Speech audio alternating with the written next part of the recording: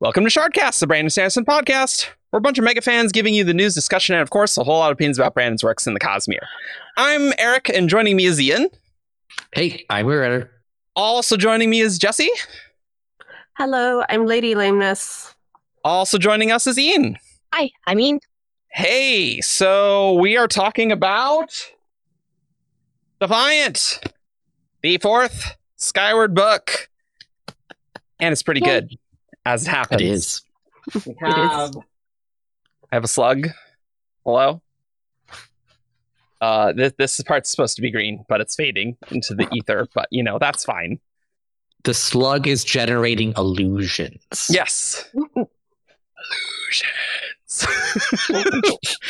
So, Defiant came out. Let's talk about our spoiler-free reactions. Ian, why don't you start us up? I'm going to start with the rest of the books. I really like this book. It's the best book. But also, most importantly, the Civil War is over. The Civil War in the Skyward fandom is over. Because both sides agree. It's true. Yeah. That is a true statement. I have seen people who don't like Defiant, but those people seem to also just not like Spencer in general. So what can you're you screwed do? then. Yeah, for sure. Yeah. Mm-hmm. Yeah, you get to a point where if you don't like the main character of a series and actively don't like them, it's probably not the series for you. Yeah. Mm-hmm. Jesse, spoiler-free thoughts. This book was great. This book makes the series great again. The series is much easier to sell now that this book is out. Everyone should read this book. Ian, what you think? Yeah, I'm not going to break the chain of people who just love it. I love this book. It is possibly my favorite one in the Skyward series. I think it has a lot of the things Brandon has been doing well lately are showcased well in this book. And it has some flaws, but my overall experience reading the book was always just almost always I'm just having a blast. I think having reread Skyward for span reads, this one is definitely either my favorite or tied for favorite now, just because I think Skyward has taken a step down in my mind, whereas Defiant was just everything I wanted it to be. So yeah, I would put it up there as probably my favorite Skyward book as well. Ooh, favorite Skyward book? This book is very good. I've reread it a bunch at this stage, and I've loved it every time I've reread it even more. It really brings the series together. We finally, I feel have kind of a proper sequel to Skyward, because it has a lot of the elements from the first Skyward book that I thought were kind of missing in the first two books.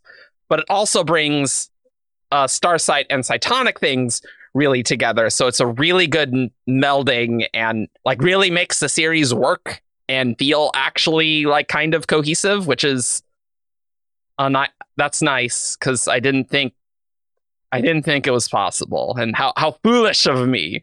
But Lost Metal was a little hit and miss, and so it's nice to have a solid hit. There's some quibbles, I think, but I think this is solidly really good. I don't have a rant here. We'll see. I might have a rant, but I don't have a big rant like Delvers or Cytonic stuff here. I think it is solid here, and I'm impressed. It brought everything together. It had tension, and yeah, great ending, I think.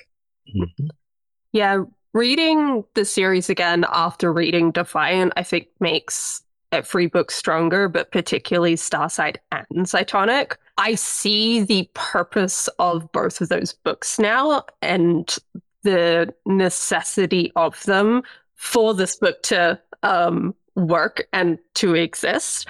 But I also think a first time read through is going to go a lot better now, because you can go just straight through and straight into Defiant instead of having that stopping point at the end of Cytonic where people are really split at that point of whether they're happy or not happy with the series, and just have something that does just pull everything together again.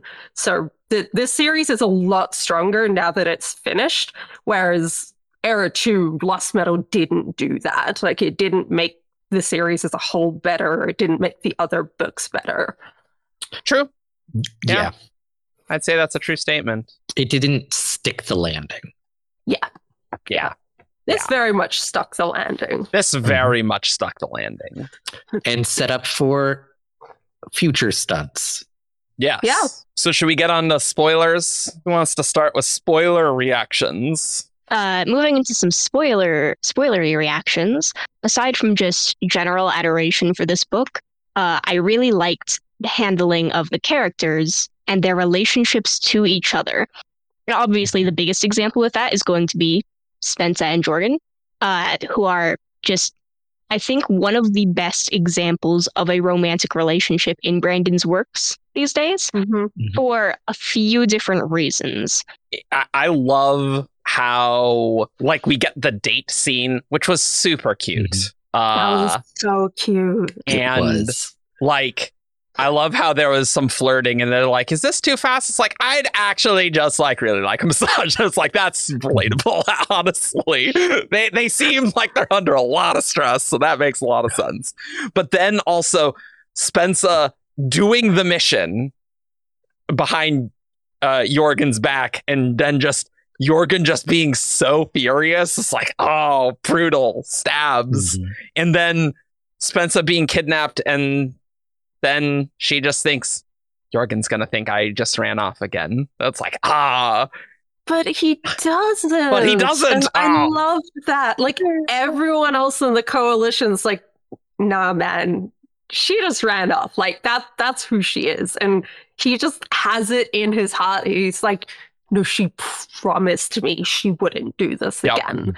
And I trust her to that extent that I know that she didn't do this. And he was right. Totally right. Like, I love that. Yeah, I liked that whole relationship because Brandon allows it to get messy. Because sometimes his romances, it's all just, it works out too well. Yeah, like everything just goes fine. Like, there's no real struggles there. But the other thing that struck me as I was reading this is it's very reminiscent of Elend and Vin in Well of Ascension. It's like, boy thrust into leadership he is overwhelmed by and feels unworthy of, and girl who thinks she's incredibly dangerous and a weapon. Yeah, it's true. You know, there's just some themes that, you know, they just work. But as much as I do love Vin and Elend, it works so much better here. Brandon's grown a lot in the over 15-ish plus years doing this. So it's going pretty well. I also really loved, there were a couple moments in the book where the two of them compromised for each other, or explicitly took steps to show each other that they loved each other. Like, when she got back from a mission, one of the first ones in the book, Jorgen specifically, like, went out of his way to kiss her in front of other people, even though he's all like, by the book, it's not great that that you're dating your superior officer kind of thing. But he specifically kisses her because he wants to give her that attention, and he wants to give her a moment of love right then. And he knows that it will help her. And she specifically appreciates it, knowing that it goes against what, like, his preferred series of events. And that he's doing it specifically for her. There were one or two moments like that in the book, and I really liked those. I thought those were well done. And then Spensa makes an appointment with his secretary. Yes, that was the other one I was trying to remember. Yes, she's like, I did it for you. I waited. They're trying for each other. I mean, you got to have time in your appointments to talk with other superior officers when things come up, you know, like it makes sense. It's interesting seeing it from Spencer's point of view because she's going through so much PTSD at the time and pulling away from everybody. And she is having those thoughts of, I need to like cut this off, or like I need to stay away from this. But as soon as she gets into one of those situations with Jorgen and has any scrap of love directed towards her, she just latches onto it because that's actually what she needs. But her brain is telling her that it's the opposite of what she needs until she gets it. And it's really interesting seeing those two things happening at once, because I think a lot of people can probably relate to that in one form or another. There's an interplay between her character arc and the relationships she's having, which you don't always get, especially with romantic relationships in Brandon books. And it's really nice to see that interplay. Yeah. Going back to the Vin and Eland comparison, like both Vin and Spencer think that their partner is like that they're not good enough for their partner. True. And Brandon definitely does better with Spencer in showing that, well, Jorgen does think you're good enough. And eventually Spencer does get to a point where she thinks she's good enough than he did in Well of Ascension. But again, the difference in 15 years of practice. Yeah. And it felt like realistic for these characters and like their ages. So it's like a good YA romance, I feel like, as well. And it is just really nice because I feel like in Starsight, we just like, they kiss, she's gone until now. And so like, it's just really nice to see that Brandon like did put in the time, and it was an important part of this book. Mm-hmm. Brandon really played on the whole absence makes the heart grow fonder in the series, because there's very little that we actually get between Spencer and Jorgen up till this book. But yeah, we get to this book, and getting the relationship as it is feels like we've had the build up to it, even though there's been so little there. And he's really done it quite well. I think the Cytonic interludes and also Evershore by Jancy both really go towards what you're saying there. And with that, I feel like Brandon did a great job with Spencer, thinking like, wow, I've missed out on like so much just with everyone. Oh, quick shout out, by the way. Brandon actually, I think, did a really good job of summing up the novellas for people who didn't read them. I think so, yeah. Like, yeah. I didn't actually think it was possible to like do it super well. And I think Spencer being like, wow, yeah, they sure did a lot. And I guess was a great way of doing that and getting it into her character. Yeah, I have read comments from people who didn't read the novellas and enjoyed, like, didn't feel like they were missing anything when reading. That's really good. Yeah, because that's, I think, what a lot of people who did read everything were a bit worried about, of like, what are people going to think if they didn't read the novellas? But if people are reading it and it's working, then it's doing its job. Yep. I liked how Brandon tied it in with the magic as well, and how she was getting these glimpses of what happened in the same way that she got glimpses of the past in The Nowhere. And she was only getting it because of her connections to her friends.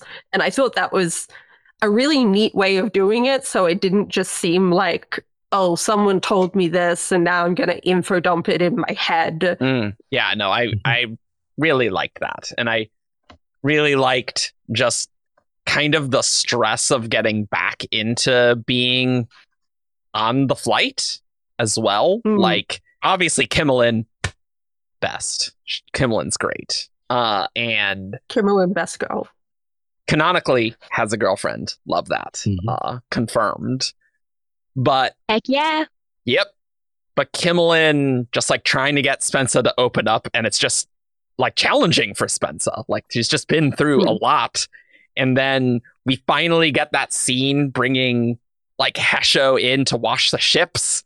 And it's just such a nice scene, both with like Hesho talking with Ned. Like, there's so many character interplay things that it's like, yes, this is what I've been missing. But it also worked really well because it's been a long time since we've been with those Skyward characters. Like it's kind of interesting how that worked and how much I enjoyed that. And having it in first person, so we're getting it from Spencer's point of view, we're really getting this is what she thinks is happening, but that's not necessarily true. It's like the perceived reality versus the actual reality.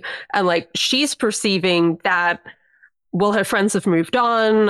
Like there's this line about how the person that she pretended to be the person that she replaced in Starside has now replaced her in Skyward Flight. And like that reversal. And that's all she's seeing is that they're over there and she's over here and she doesn't know how to bridge that gap. But they're constantly trying to pull her back in. And her brain's just struggling to actually take that in and to make that connection. So when she finally does, like those two realities come together. Yeah. It's basically like, she's like, there's such a gap between me and Skyward Flight as she's running away from them and they're chasing her. It's like, yes, there's a gap because you're running away. They're trying to catch up to you. I can't deal with this. Stand still and let me catch you. But also, it was very interesting seeing like the times where she makes reality warp around her, and it's actually Chet getting like all those emotions of that pain and things that I really like that. Also, Jess, would you agree Hesho much better in this book than the last book? Okay, so I do have some thoughts on this. Yes, I would agree Hesho is much better in this book than in Cytonic. I liked his character. I liked his relationship with Spencer. I liked when he was brought in to meet the Flight. I find it really funny that Jorgen doesn't like him and thinks he's weird. I just find that hilarious. But he ties into a problem I do have with the book that is not just Hesho, but it's kind of Hesho and Doomslug and Embot and Chat. Spencer's collected all of these characters that are just kind of around her for most of the book. And they sort of have character arcs or are doing things, but a lot of the time they're kind of not. They're just kind of waiting until they're needed at a different point in the plot. And the character arcs that they're getting feel kind of flimsy to me. So like I liked the scene where Spencer is talking with Hesho and he's struggling with not being emperor anymore. I really liked that scene. I don't really think that was like a whole character arc over the whole book. It is just like a scene. Followed her around for the rest of it. So that was something that did jump out as something I didn't particularly like in this book. But there wasn't much else that Brandon could do with these characters without like taking away from Spencer's journey. But he still needed them for like stuff at the end. Like he needed Embot and he needed Chet for the stuff with the Delvers. But they don't do very much for most of the book. They're just like kind of there. And it is cool to find out that Chet is the one that's doing the warping, not Spencer. But yeah, he's just kind of there and giving like lines to her, and like it is cool getting the interplay with them, but I would have liked if there was a little bit more happening with those characters, and the fact that there's so many of them I think is why it's it like really stood out because of how many there were. It's like Hesho, like we have the scene where we use Hesho so Spencer can figure out all her stuff. Like yes, she brings Hesho to the Flight, but in so doing, she returns herself to the Flight and kind of resolves that just in time for her to vanish off the face of the universe. Because, of course, that needed to happen. But we don't actually resolve. We set up Hesho's arc and we don't resolve Hesho's arc in this book. True. It's like, yes, he's found belonging with Spencer and potentially with Skyward Flight. That doesn't resolve, like, how is he going to interact with his people again? Like, his family? Like, that's still important to him. Like that, just because he has new friends doesn't mean losing his family would hurt any less. Like that's not resolved at all. Yeah, that's true. I also find that like these characters around Spencer, like they're there like only really for Spencer. Like they do have things happening in their lives, but it's so that they can be available for Spencer's plot to advance. And the one that stands out as the opposite to this is Rig, and the conversation she has with Rig in the room with the platform that looks down at detritus. And it's kind of the same as a lot of these conversations she's having one-on-one with Hesher, with Chet. But Rig's got this whole other life that I can very much imagine outside of this conversation. He's gonna leave and go do some engineering stuff. And like he literally goes and builds a flagship in the background of this book. And like he has a girlfriend that he's gonna go have a life with. And I don't get that for these other characters. Like their only purpose is to push Spencer's story forward. So it would have been nice just to have like a little bit more of their character existing in the world instead of their character existing for another character. I saw this most, I think, with Mbot and a little bit with Chet. And didn't really notice it with Hesho, but now that you're saying it, I'm like, oh yeah, I can see the same problem. It did. It felt like Mbot just kind of popped in and said things occasionally and just was not having any kind of arc or relationship with Spencer other than occasionally showing up as a ghost and haunting her. And it also felt like for someone who was literally sharing her body, Chet didn't do or say all that much. Or like, it's like, okay, you keep mentioning comments about having a Delver in your soul. You have a guy who occasionally calls you and talks about stuff, and that's about all he's doing. And like also making things go crazy in the background. It felt kind of like, okay, but where is the like the interplay between them, maybe? Yeah, I feel like we're using that word a lot. Yeah, you know. Yeah, they just show up and say things occasionally, and they aren't like, it doesn't feel like they exist in the world so much outside of their interactions with Spencer. Speaking of Mbot just showing up and saying things, this is one of my complaints about the book. Is Mbot reappearing? Very unsatisfying. Like, obviously I wanted Mbot back. The way he came back, just like rolling up, like as if nothing happened. No catharsis for his sacrifice, like completely unearned. Like it just like, yeah, he's here now. Like what? Jess, I know you have some feelings on that. Yeah, I wasn't fully like, I didn't like that very much either. I feel like you disliked it more than I did. It just felt like a little bit out of nowhere. And yeah, like it didn't literally. Yeah, literally. Yeah, like it didn't feel earned because Spencer was meant to like go back and find him or save him. And like none of that happened. Like none of that mattered. He just like, it's cool that he saved himself, I guess. But yeah. He's just there. He's a spoopy ghost. And he's in the book too. But I will just say, him manifesting his ship at the end, I saw it coming. Still so cool. I love it. The best. I did kind of want a massive Delver-sized Mbot, but it was pretty good to manifest as the ship and have Spencer fly in Mbot one more time. I'm like, yeah, I do. I love that. Though I can see what you mean of Mbot just be like, hey, I'm a ghost now. What's up?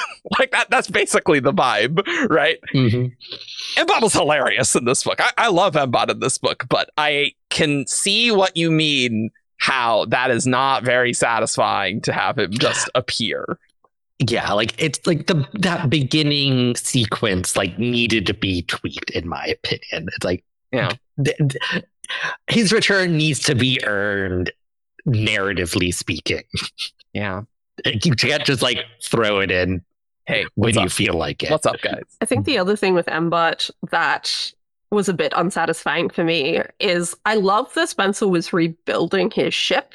Mhm. And I love that at the end, he rebuilt his own ship. Like, I like that he had that autonomy to do it himself. Like, he didn't need someone to build him a ship. But they only built him half a ship, and then that was it with that entire part of the plot. And it felt a little bit not finished to me. I would have liked something to either continue with that afterwards of, oh, we like made this ship into someone else's ship, or did something with it, because they built half a ship and then just left it there, and that was it. That scene did feel for me just kind of like something for them to do while they were talking, and as kind of a callback to working on the ship in Skyward. Sure. And that felt like enough of a purpose for me, but I think that's totally fair to be like, okay, there's just a half-built ship. This feels quite literally unfinished. I thought it was going somewhere, and it didn't. Because I remember the first time reading this, I had already had the thought of, oh, Mbot's going to manifest a new ship, because that's what Delvers do. They manifest a body based on what they had before. And then I got to that scene of like, oh, maybe at that point I second guessed myself, like, oh, maybe like Spencer is going to build him a new body. That would also work. And then that didn't happen. It was pure red herring bait to just like, yeah, he's totally not going to manifest himself, right? Yeah. I could see this because Jorgen gives Spencer the mandate at the end of the book to go forth and explore strange new worlds, that might be one of those ships. Yeah. Yeah, it would have been nice if there was just a mention of that at the end. It's like, oh yeah, that ship you were working on, finish it off, and then like give it to Kimmelin or something. I feel like a lot of these is just, there's not space in the book for all these things. And so Brandon's like, okay, we got to bring it together, and we get a conversation with Hesho, and that we like get two of them, and he's there in the book for sure. And admittedly, it doesn't help that for half the book Spence is captured and she cannot talk with anyone. So it's like, yeah, admittedly, just the way it's designed, there is very limited room for that, right? Yeah. To continue on, like, I feel bad about like continuing to complain about this book, that we're all like, guys, this book is so good, everyone should read it. Going off of that, just in terms of certain things feeling unfinished, this is more a pet peeve of mine, but I really dislike when plots are set up in one book to be finished, or one series to be finished in another series, and are just kind of left open-ended. I don't like open-ended like strings like that. And this book has quite a few of them in it. So even though we do finish off the story with the superiority, a lot of other things feel a little bit unfinished. So the whole book feels a bit unfinished to me. And I know we're going to get more Spencer, so we're going to learn more about how she's doing and stuff. But she literally only gets to the point of, maybe I'm okay, guys.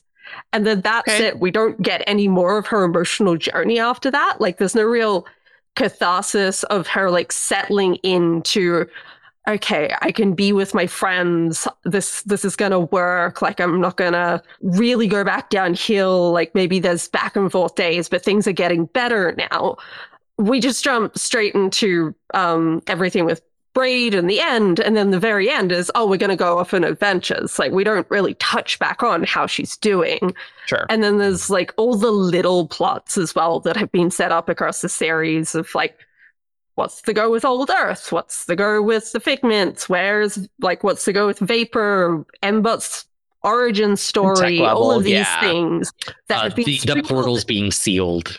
The portal's being sealed, yeah. And like the ancient Delver that not even mentioned. Delver-like entity. Yeah. So like all of these things have been sprinkled into the series that are clearly set up for either a future Spencer, Kimmelin and co.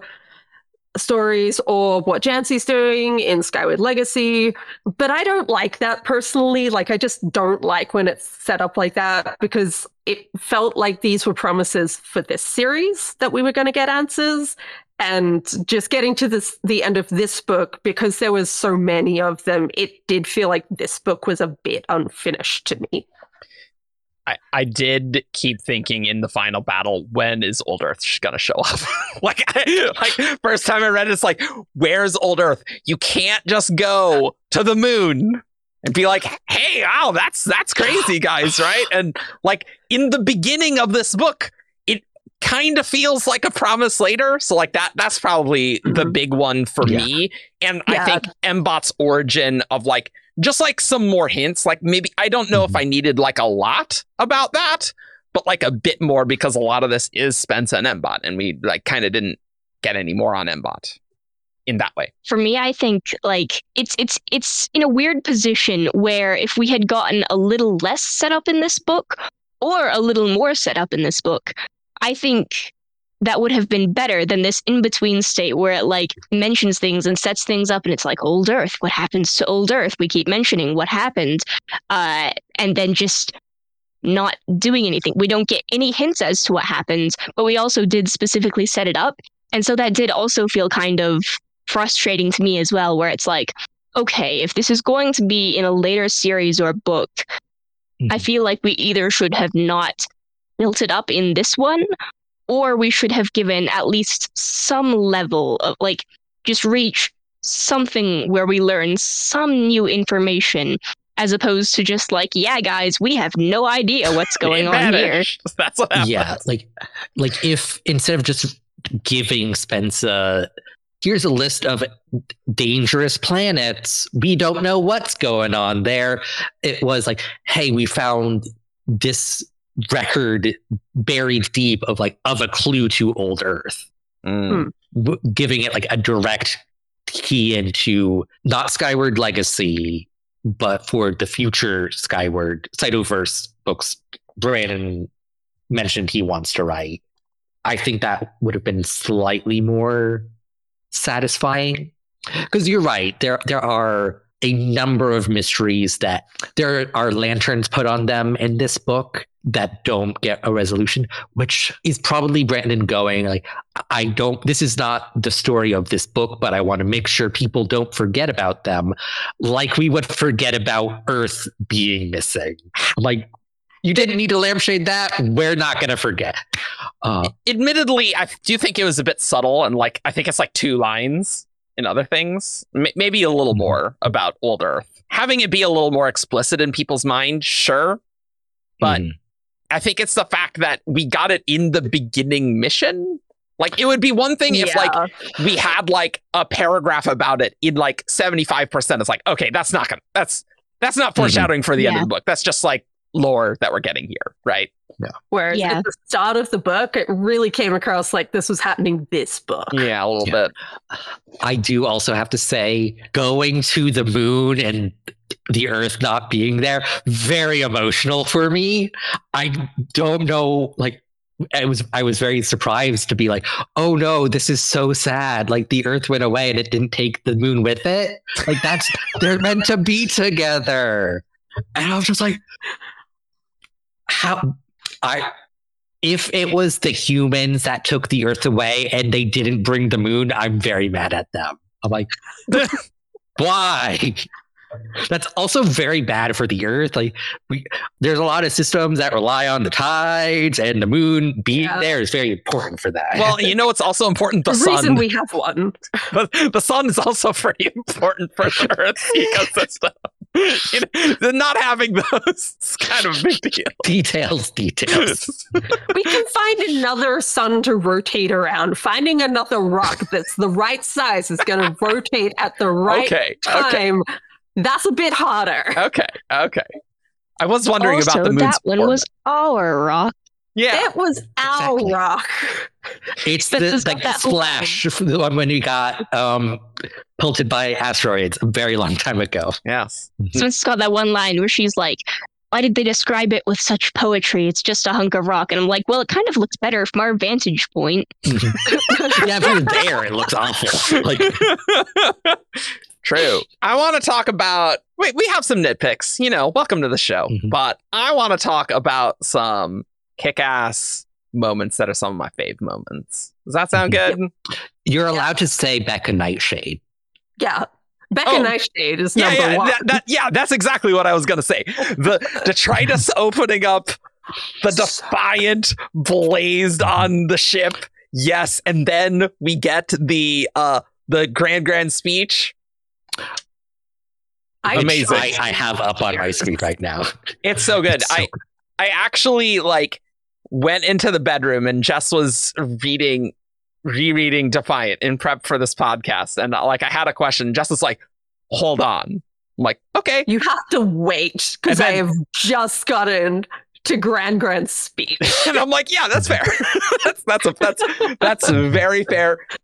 Definitely a highlight of the book on how it's it's what an older Spencer would be like, and it's just it's so good character wise and things. Oh man, so good. And I do really like the reasoning behind her captaining the Defiant as well, and everyone is well aware she's a figurehead. She is well aware she is a figurehead. She has no idea how to run a ship, and she is very happy to delegate to other people. So it's so sad that she stays behind and dies with it. But it's I have a lot of emotions and thoughts about Becca Nightshade. Okay. Obviously, she's the best. I don't know if I can put them all into words at this moment. There are no words. She's amazing. But the symbolism of her being the last of the old Defiant. I do get very emotional during this part. But yeah, it's very symbolic. She's the last of the old Defiant. She is here with the new Defiant, kind of leading the way. And it's also her sacrifice is the turning of the battle. Yeah. So it's she brings not vengeance, but justification. She brings satisfaction to everyone who crash landed on detritus. Yeah, she died for a meaning. Although I think I've heard we do got to talk about her death. And it's and she's just so extra, and I love her. She really is just the older version of Spencer. I love it. She is. And there's the scene earlier on when the Alliance is kind of doubting Jorgen and co. because Spencer went off rogue and kind of messed with things. Becca, Gran, gives the speech back then of no, we will not abandon you. True. This is the story of the Defiant people. It's if we can't define you, we sure as hell are going to take you with us. I love that. That was a great speech too. Yeah, and it's I have to read her speech. Let's do it because it's just so good. It's so good. Actually, going to start a little bit before. Go for it. Another visual winked into existence, a shot of the Defiance bridge as Braid accepted the communication. There, seated in a captain's chair, was an old woman wearing a crisp white uniform, milky white eyes, a small figure, yet somehow still strong. Gran? She stood up, holding on to the armrest of the chair. Superiority forces, she said in a firm voice. I am Captain Rebecca Nightshade of the starship Defiant. 80 years ago, you drew my people into your war. You obliterated the ship we called home, stole our heritage, and tried to annihilate us. As the last living member of the original Defiance crew, I've been granted my rightful commission as commander of this new vessel. I am of Clan Motorscops, the people of the engines. You picked a fight with us that we did not want, but then you foolishly failed to exterminate us, and so we are back. I am back. The blood of my ancestors demands that I seek vengeance upon you. This is your only warning. Return to us the captives you've taken. Turn away from your path of tyranny, or I will see each and every ship that raises arms against us burn to slag, and your ashes will be abandoned to drift in the eternal expanse of darkness, forever frozen, without home or memorial, lamented by your kin, never again to hear the voices or feel the touch of those you have loved. I swear it by the stars, the saints, and the souls of 1,000 warriors who have come before me. I will have your blood. God, is so like the Defiant popping out. I'm like, hell yeah! But then Grand speech. Oh yes, it's just so good. So good. Like I'm so ready for the final battle now. Like, oh yeah, let's go. And it's like half the book. I love that. I love books that do this. Yes. And speaking of her earlier speech, I have a quick story of like when she's convincing everyone to keep going. I was rereading that, and at the same time, you're like, I'm gonna put this quote onto the Defiant page, and I'll put this quote onto the Defiant page on the cover line. Which Defiant like, page, Jess? The original one, because she's talking about their original journey. So I was just updating all the quotes with new ones. But like kind of like speeding off of that, because the literal next page is the artwork of the new Defiant, and there's a little thing here that does not get mentioned in the text that I absolutely love, which is the class of ship. It's a DDF Phoenix class.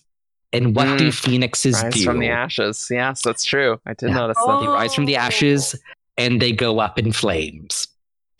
Hey. And it's like, and it's the symbolism of like the Defiant fell and we had a new Defiant. Well, if it's done it once, it can do it again. They can.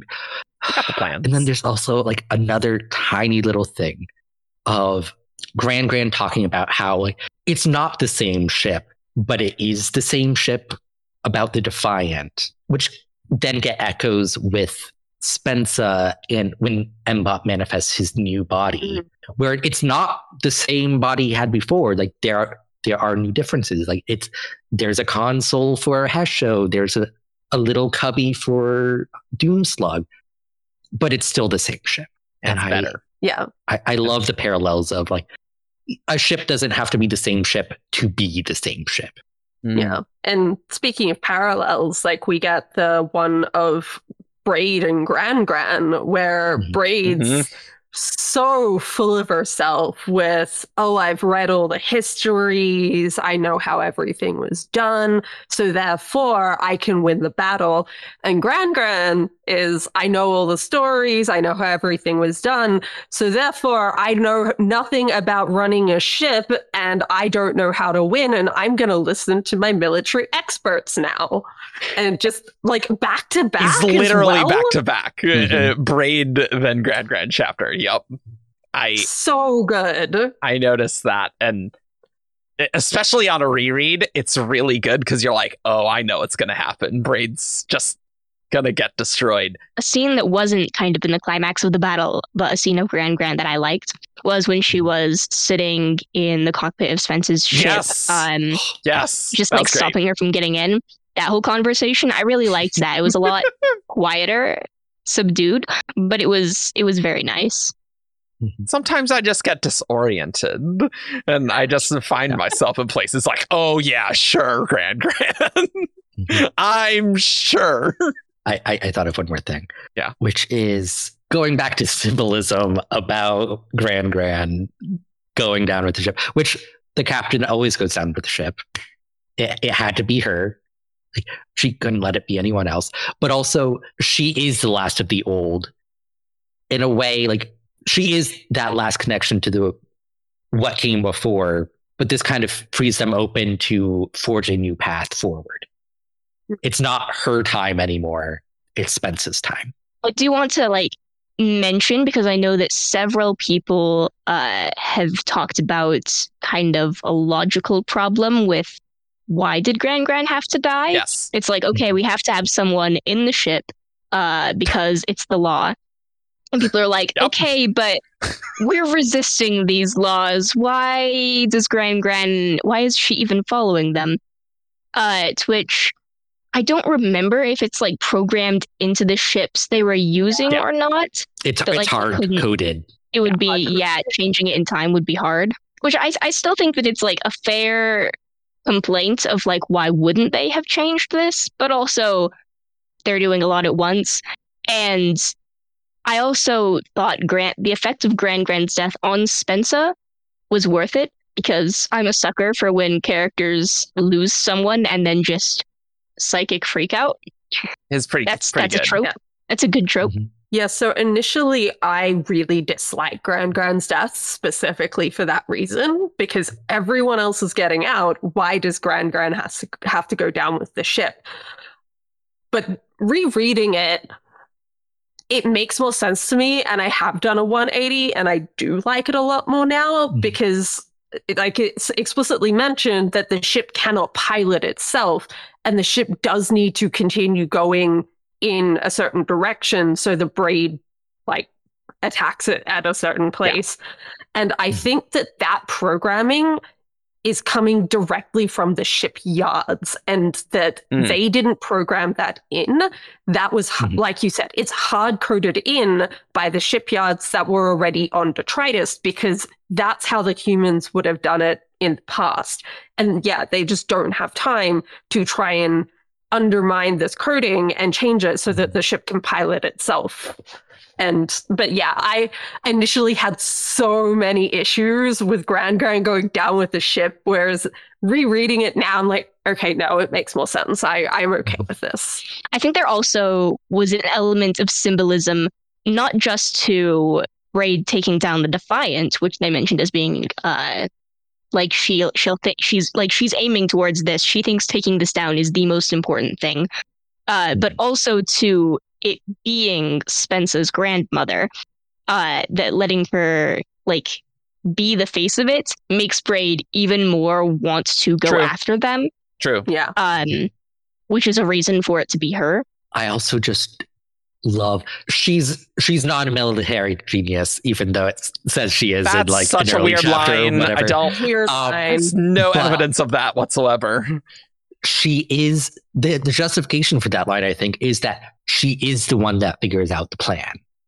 Yeah. Like, she's not, and she submits it of like, hey, will this actually work?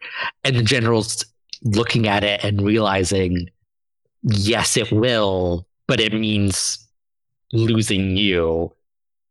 And that whole sequence of, because it doesn't get spelled out exactly, you kind of have to put it two and two together, which gets easier the longer that sequence goes, like as Jorgen is putting it out.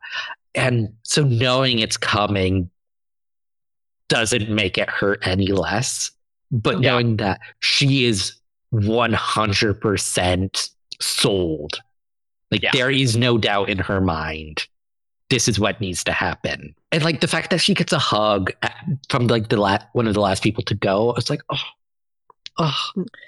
Grand, so good. It is so good, and it's written so well. I can understand someone being like, okay, this is a little arbitrary, though. That like Brandon's put in these arbitrary restrictions to make Grand time. So I can see someone saying it's a little contrived when they all have teleporters, but sure. But also, like, those arbitrary things, like, go back to the first book. It's the AI safeguards had those same restrictions. Embot couldn't pilot himself. Yeah, I don't have an issue with it. I just I know some people. I think if Brandon had maybe seeded that specifically a little bit more, whether it's through the other books or even in this book when the Defiant first turns up and we get Becca's POV. I don't remember if it's mentioned in that. The first time it's mentioned that the ship can't pilot itself is literally when the ship is going down. So it's mentioned a little bit before, I think, like, but even before she had the plan, I think. Either way, to me, it was like how close it was to what was actually happening. Whereas if it had maybe come up a couple of times earlier than that, then it would have been different. Maybe if they'd been talking about the shipyards at some point, and it's like, oh, they have all of these rules and regulations that we can't break through. I want to talk about Braid, guys, because Braid Sure. Braid and what's going on with her is a pretty big like mystery in Starsight, in Cytonic, and I just loved her shooting Winzik in the face. Just like, yeah, we're not doing this. And then Spencer being like, oh my God. And then all the generals is like, oh, that's good. We're done with Thank that. God for that. This guy's an idiot. I like narratively that the big bad, because this series is so focused on Spencer, I love that the big bad of the series is the evil Spencer and not the superiority itself. It's almost like a Marvel movie villain. It's the evil Spencer with cytonic powers, and the evil Spencer tries to bond to Delver too, but it doesn't work. But actually does work actually really great. I actually really like it. I think it's well done. I think they're good like parallels and foils to each other. Yeah. I like the way that they bounce off of each other, and I'm gonna say it. There was tension in some of their interactions. There's a ship waiting to happen there. They could have been a thing if Brandon wasn't a coward. No, that's a joke, but I have a note under Braid that just says cat and mouse game hot. Because it was like everything with the timer every time Braid's like and times like, oh my God.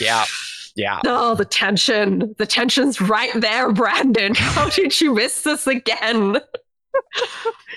Spencer would never go for it, I'm afraid. But I don't know. I can see it. Yeah. It's going back to the parallels between this book and Well of Ascension, where there was like a Dark Elend. Yeah. Maybe she should have, if there had been a Dark Vin, it may have been a very different story. We don't know. I guess that's true. So basically Braid is Zane? Yes. Braid's Zane. But better, and Brandon doesn't realize it. But better. Better, and Brandon doesn't realize it. Yeah. And we admittedly can't have edgy name because we already have Zine Nightshade and Dark Shadow.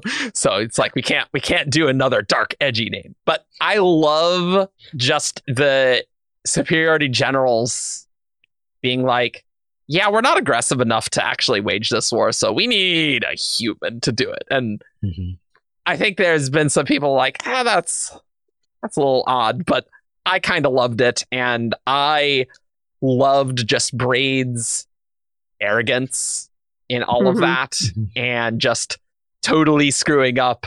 And then like her fleet's destroyed. It's like, well, time to go. But also the arrogance of her like locking up all the slugs and then that totally biting her in the ass. I love that. Was so funny. I love things like that. And so it was really nice to finally like be in her POV. Like I really liked that. And we couldn't do it until she became in charge, right? Because that would give away what she's doing and what her plan is. But I loved that. Another thing that I really liked about her point of view was how it started. Just like, I think it's the first point of view that she gets is make this mean something. Those had been the last words Braid's father had ever spoken to her. Make this mean something. And that hits so well for me. I'm like, the way that her motivation is about ultimately trying to give herself a purpose. And so, like, when you're in this situation where you are essentially nothing to all of these people and they only see you as a monster, they only see you as one thing, you're like, okay, what choice do I have but then to choose to be the best monster, the one who finally conquers the universe? If this is who they see me as, then I'm going to take hold of this and make it my own, and I'm going to make it mean something. And that worked for me as a motivation. Yeah. As soon as we got that POV and that line, everything clicked together for Yep. me because like I loved Braid in this book. She was fucking crazy. And I loved every moment of that. But like she was just so erratic. And Spencer comments on it of I don't know who the real Braid is.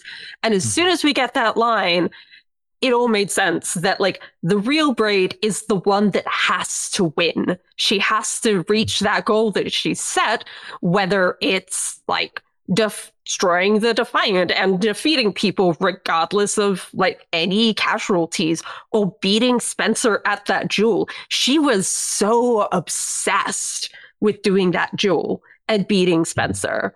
Like she tried so hard to not make it show that she was obsessed, but the number of times she brings it up, it's like, oh, honey, you have to show that you're better than other people because otherwise you can't justify living. Like that's your only justification for yourself. And that's horrifying. But the thing it reminded me of was Jorgen losing his parents and the line that we get from them of do better than we did. And just that difference between what his parents, who were not great people, said to him and like the path he went on from that of, oh, things can be better versus no, just lean into it. And at least that's the way like, Braid took it, obviously. Yeah, because she was what, like 8? Yeah, when like she 8, was taken? something like that. So yeah, if you tell an 8-year-old who's being kidnapped, yeah, just like do what they say, but like make it worth it. That's not a good message to leave your child with. And it's really interesting because we find out that her parents were executed several years later, and it kind of comes across like they were rebels almost. Like that's the implication I got, that they were executed because they did something wrong. Well, the explanation that's given is like, oh, like they got somewhere they weren't supposed to and made people feel threatened. But there's also a line saying on a little later on of Braid saying like, I don't know how true that is. It could have just been Winzik removing potential influences on my life. Yeah. So it's like, I think she thinks like they were just executed so that they couldn't reconnect with Braid. I could see there being meaning in them being rebels or something like that. But I could also see them just being people, humans, who did actually just like maybe try to escape, maybe not. I don't know what happened. They got out and frightened someone important, and that was enough for them to just die. Sure. Maybe them being Braid's parents played in on it as well. And so it was like, okay, any little excuse and you're gone.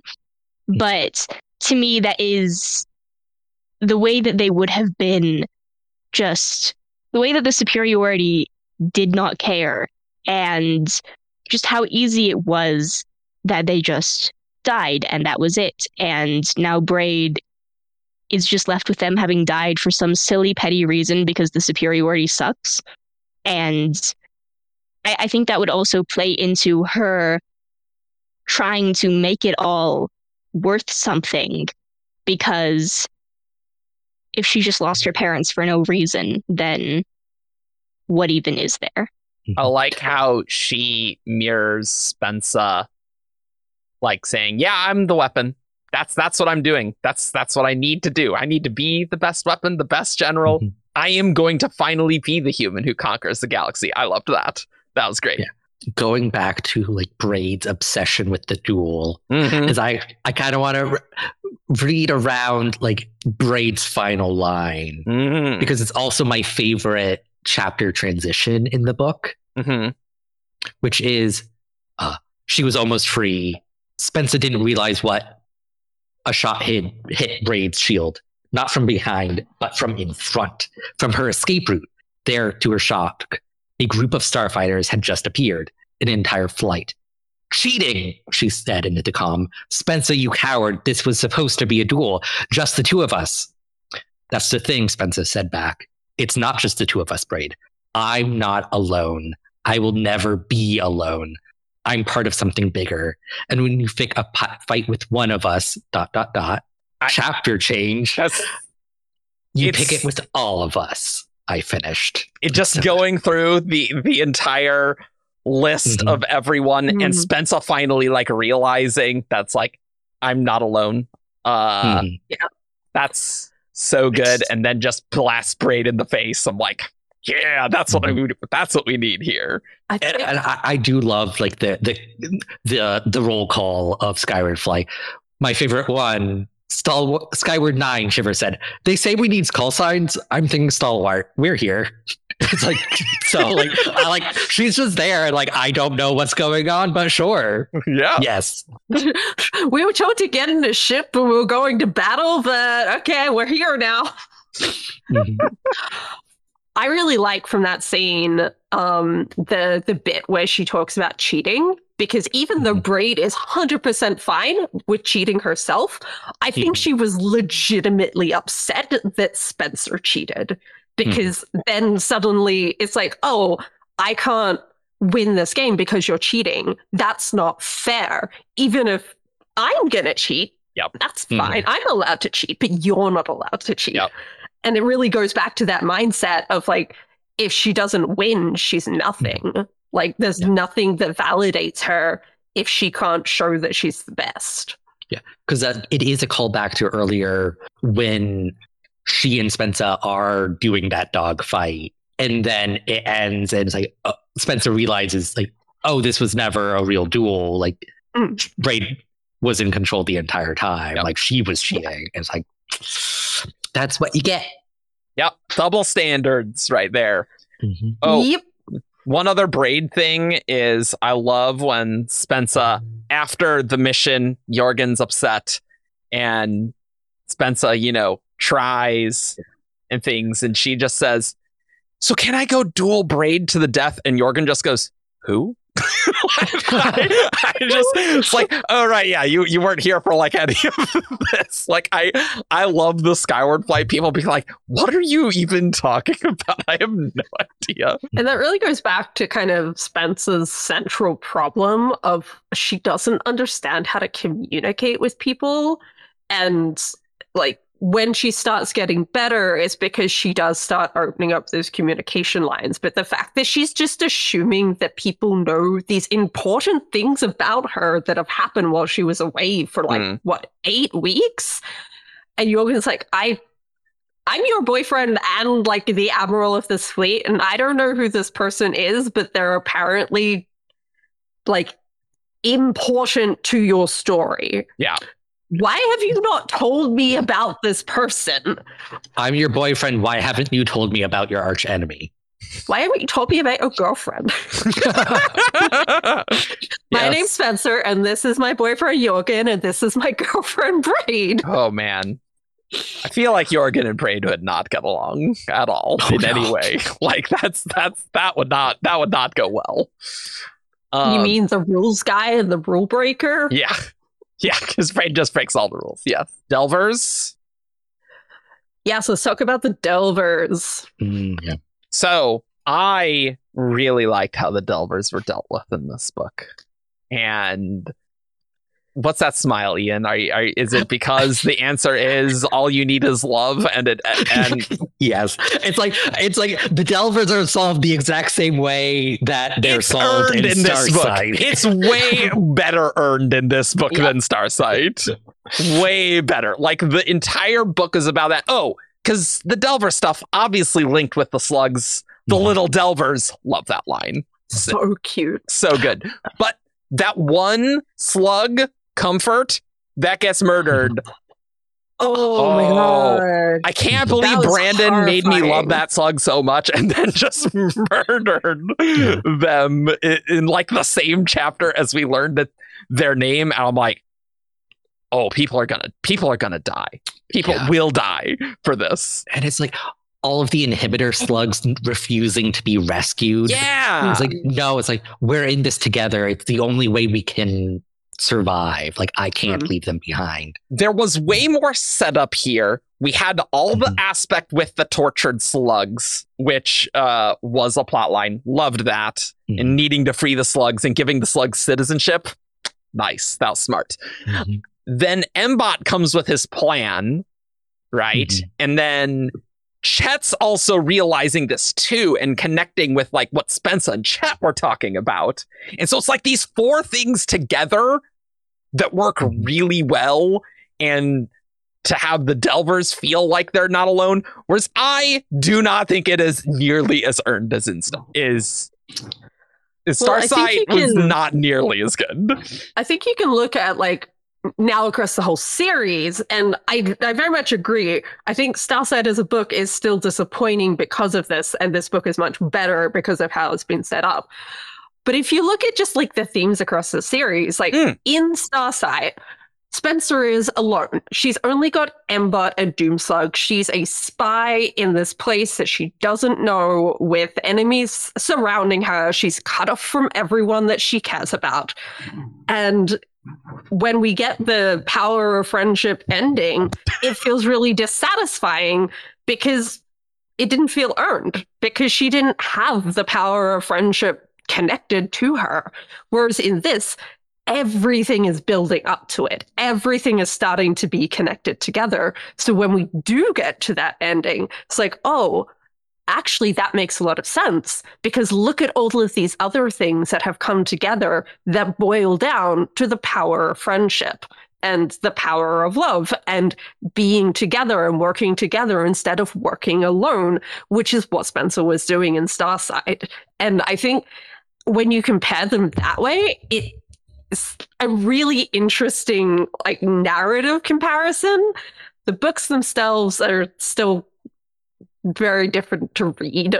It's also that like we know more about the Delvers as well, whereas in Starsight we absolutely didn't know any of that, and so it felt like, wow, that worked. Okay, all right. There's also the comparison between Spencer and the Delvers. Like the entire first half of the book, Spencer wants to do what the Delvers did. She wants to become this emotionless weapon, and she just locks all of her emotions away that hurt her. And she can't do that because she's human, and humans do not have programming that lets them lock away her emotions and just work on like the roteness of things, whereas Delvers do.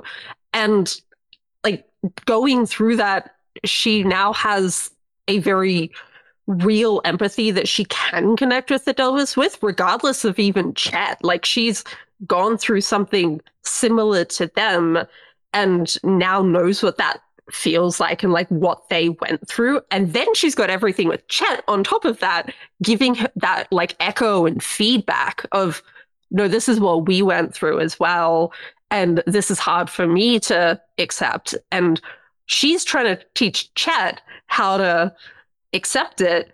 And I think without realizing, that's helping her accept her situation and helping her like connect again with her friends and with her emotions that she literally cannot get rid of. Yeah, it's good. It's like I'm just still fine with Starsight ending the way it does. Like it's just always worked for me. Like I don't know why. I also feel like it's an important building block to get here. Like we've seen, it is possible to get through to Delvers, but the thing is that yes, Spencer made a connection with Chet in Starsight. She doesn't understand that, so she can't use it as a solution to solve all of the Delvers. Sure. She stumbled into part of the solution, and we don't really know why that worked, but we know it did, so we know it's important, which just helped this. I kind of disagree about Starsight being like the exact same thing as we got in Defiant, because it didn't feel like a power of friendship or power of love thing to me. It felt very specifically tied into Spencer's arc in Starsight, where it was, we are people. Yeah, we are that's true. Worthy of existing. That was specifically what she was trying to communicate. And that related directly to her realizing that the aliens were people. that they were no different, that they like shouldn't just be wiped out because they were trying to wipe out humans. It was very specifically, we are people, just like we are all people. I also feel like that kind of worked better for me than in Defiant, where it was just like, no, you have to process your emotions like I am processing my emotions of Gran. It felt very like sudden and blunt to me. So I have a counterpoint to you, Ian, Cool. of your whole like Starsight being as like coming to learn that all of the specs are people, and Spencer learning this aliens of the superiority are also people. 100% valid. I agree. I like that. But also the important thing that happens here that solves everything is the slugs realizing the Delvers are people too. And kind of like, oh, like those poor slugs, they're hurting so much. We're going to just incorporate them into our slug love network, which is exactly what the Delvers needed and kind of got reciprocated. It's like those poor slugs, you're hurting the little Delvers, them both viewing the others as part of themselves. Great parallel. That was a good parallel. Yeah.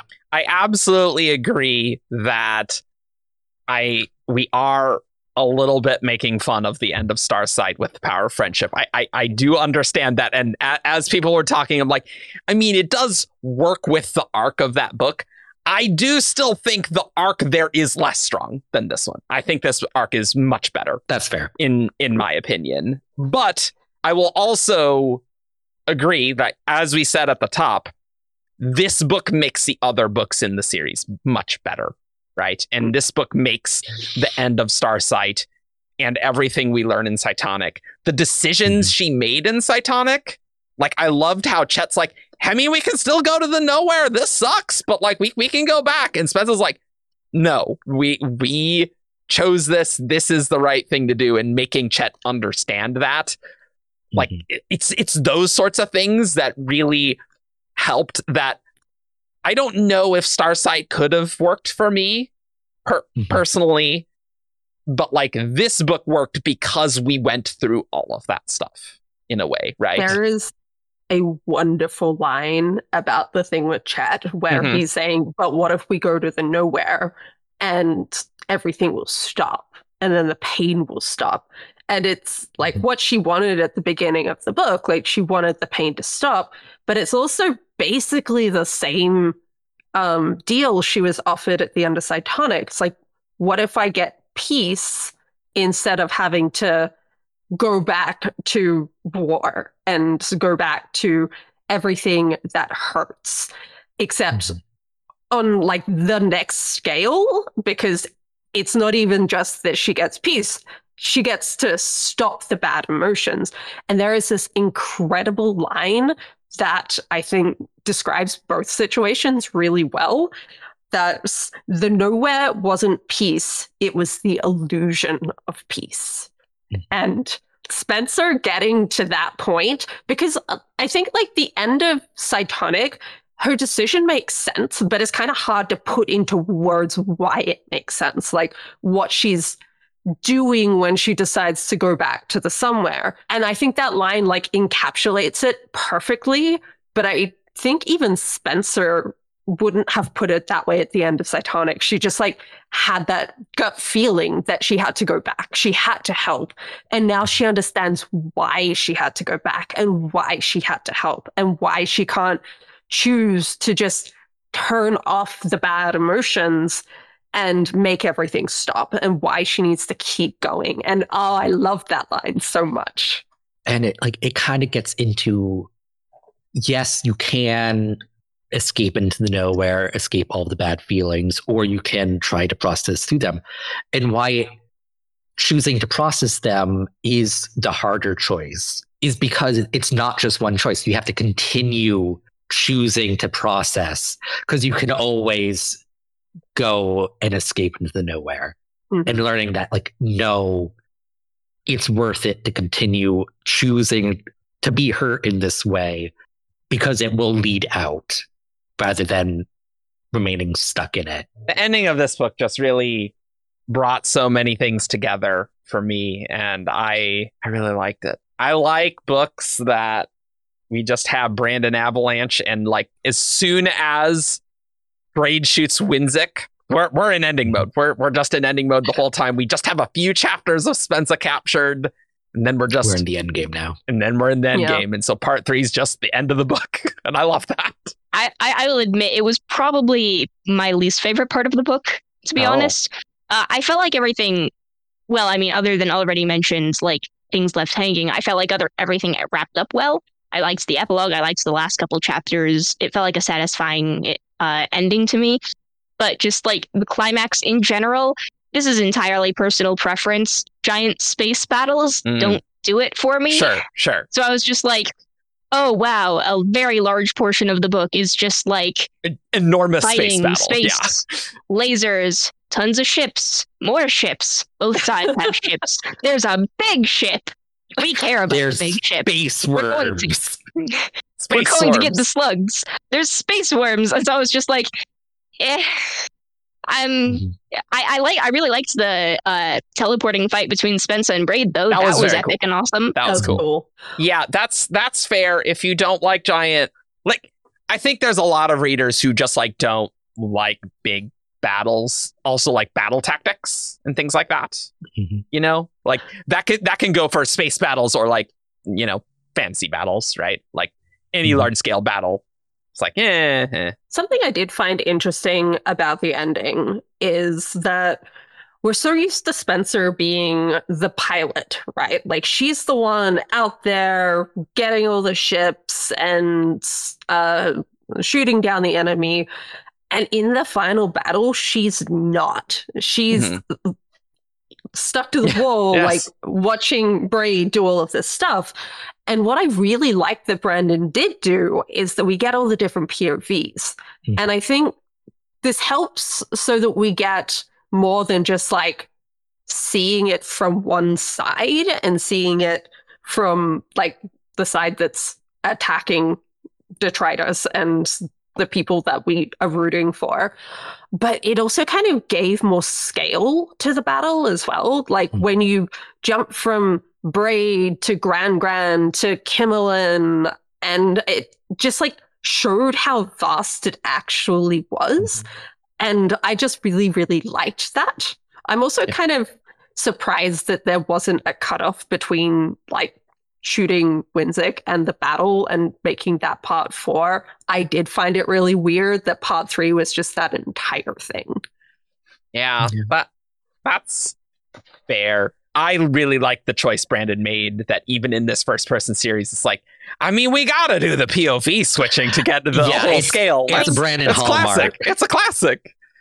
And it worked great. It happened at the end of Skyward, so I mean, it's not like it's new to this series.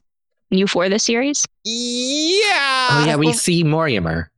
That's right. Yeah, and we see Mortimer. No, that's true. I mean Skyward. I mean Ironsides. Oh right. Yeah, there was a little bit of that. It does. It happens at the end of Starsight too. I don't think it happens in Cytonic, but that was always a very Spensa-focused book. But all the other books have at least one other point of view. So it felt like a natural evolution. Yeah. Also, just having the novellas and having those points of view as well, I think it makes it easier to just shove other points of view in anyway. Look, I'm doing the Brandon Sanderson podcast and running 17 Shard for a reason, and there's certain things of Brandon that I just like, and I like his big battles and his climaxes, and give me a whole half of a book that's climax. I'm like, good. You like big battles and you cannot lie. I cannot lie. I want an even bigger battle than Oathbringer in Stormlight 5. And that's I know that's maybe a controversial take, but I'm like, you know, we could have more. We could have more POVs. We could have more. Just have it be the most I thing. liked the POVs. Yeah. I like the POVs. I just felt exhausted, which I felt like was the point of it, so but good. at the same time. I love that ending. Eric, just read Wheel of Time. There's the I know. I know that 200-page last battle chapter and A Memory of Light. Yeah. If Brandon stops writing, books, then maybe I'll have time to read a non-Brandon Sanderson book. But that would be great. I would love to have time to read something that doesn't have Brandon's name. I know it eventually has Brandon's name on it in Wheel of Time. I understand that, but I have like other books that are like really good. So I hear that I haven't read them. I have so much to do, guys. I'm so tired. Jess can attest. I'm very tired. Speaking of battles in this book, I wanted to talk about the battle at Luna. Yeah. Because I really liked how Brandon portrayed war in this book. Mm-hmm. And it's something that is really hard to do, I think, because in a lot of other books that I've read, authors have to balance on that line between, okay, our good guys need to stay the good guys, but they're also going to do bad things, and we can't just have them constantly be like the heroic people, because then that just doesn't kind of work a lot of the time and seems a bit cliche and just doesn't always work in a war-focused book. So I really liked in the Battle of Luna were the bad guys. And I thought that was very, very clear. And everything Spencer did to first try and prevent casualties, but then just wrecked everything and killed so many people, and not just they weren't even military. They were like police, apparently, that were battling her, like all the civilians she killed with the buildings.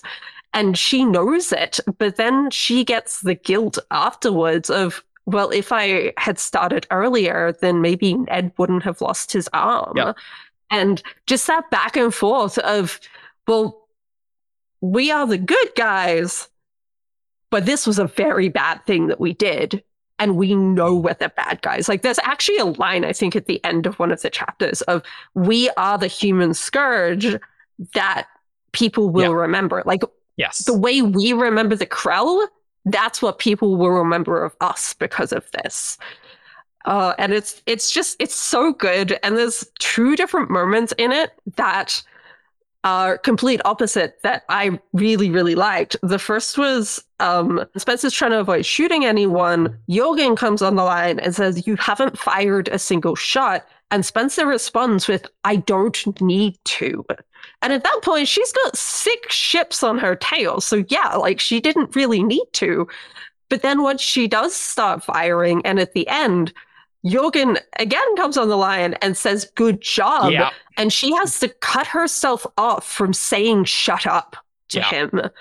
And just that difference between that, like, she knows that what she's done is a terrible thing that was also necessary for her people. I don't think other books always get to that level of, look at how bad we are as the good guys. So I thought that was really well done. And then, of course, we get to the last battle where it's like, no, we're the good guys, and then Braid's the bad guys. And look at how many people Braid's killing. So it does kind of go a little bit into like the general tone of good guys and bad guys in a battle. But yeah, I just really appreciated how Brandon did the Luna mission.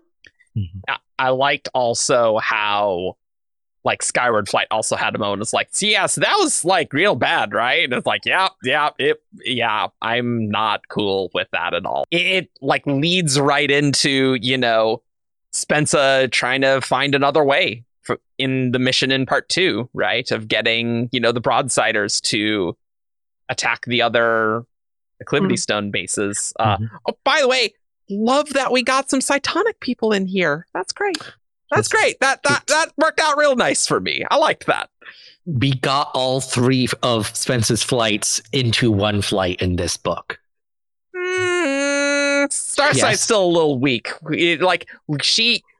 Look, Vapor wasn't here, Ian. I need Hesho was here. I know. It's not enough for Starsight. One person counts. Yeah. We have Hesho and then Hana, like the other or is Kaori in there? Kaori. Oh, Kaori was nice. They're both. Yeah, they're both, I there. think. Technically, Braid's there as well. Technically Braid, yes. Yeah. And we got mention of Vapor being just somewhere, and Spencer just magically connected with like everyone in the universe. Yeah, it's like that I almost heard understand. Vapor was here. It's like, okay, Braid, sure. Okay. Like that whole section where Spencer's thinking of all of her friends, like giving her kind of almost friendship energy is how I'm thinking about it. That's exactly what it is. There's just a scene at the very end of Naruto that's exactly the same thing. This is so shonen anime energy. Like Yu-Gi-Oh! It does this all the time. I remember. It's just I like love it. I love it too. And that's I really liked it. I thought it worked. It just works better here than Starside. I don't know. It just works a lot better. Well, she had more friendship energy to work with. Yes. Obviously. That's true. I really like this book.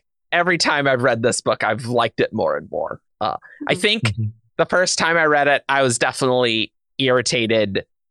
Hair's older. What the hell, guys? And I've come to terms with it, and so I like it more now. Same with I think a lot of Brandon books. Like the more when you do a reread, it's like, okay, I know what this book is. And so I can appreciate what this book is. But still, that entire last battle is tight. And I loved just Detritus killing all of Braid's fleet that she just casually throws away. And you are right, Jess. There is that element of, it's like, oh man, war is bad. But admittedly, I think that's more like the civilian aspects. Like the actual fighters are like, yeah, we kill these guys. But well, it's interesting because we get like Braid just not caring. It's like, I'll just throw these people away. Yep. And then one of her ministers is like, there's people in there, right?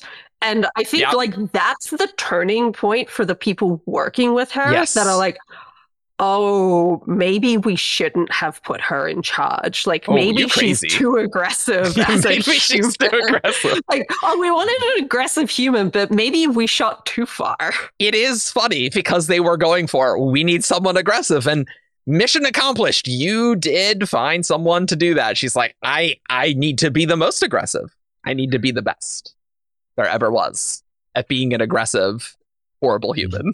Skyward Flight is great. Skyward Flight is they're just the best. So funny. I was thinking of you, Jess, with the Ned stuff and the poetry and just how Ned's smart, and you called it from the very beginning. God, just the chapter 5 where Ned and Kimberlin are like, "Yo, we're gonna hang out on your ladder while you try and get your Starfighter ready because we know that you need human interaction," was so good. And Ned with his mustache, and everyone's just like, no, it's so bad. Kimberlin just straight out be like, no, it's terrible. Mercy killing. I'm not even going to beat around the bush. It's so bad, Ned. And there's a line from Spencer where she's like, he kind of had done this on purpose, right? And he totally did it on purpose. He has to have done it on purpose.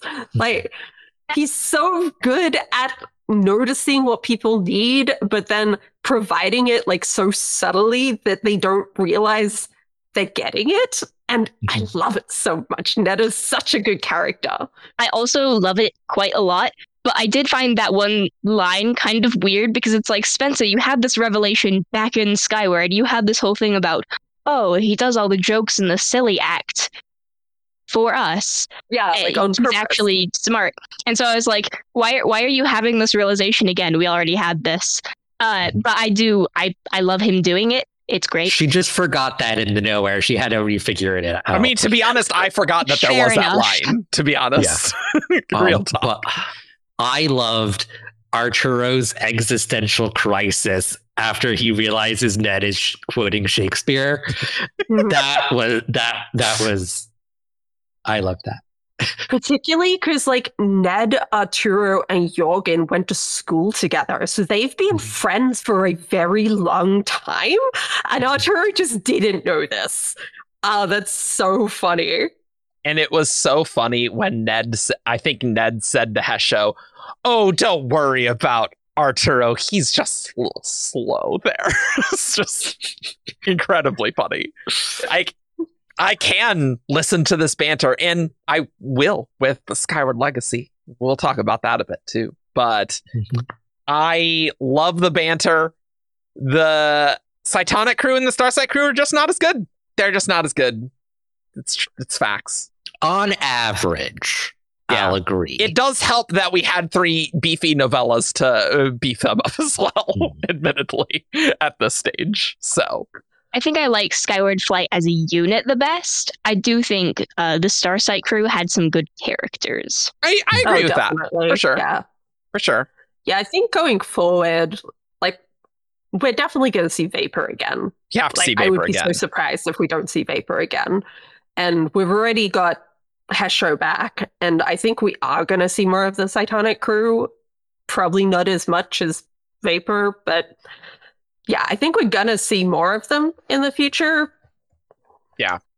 Maybe eventually, if time goes on long enough, we'll have Moriarty again. Nah, How I long don't do think we're Diones sorry need to about that. mature? I don't know.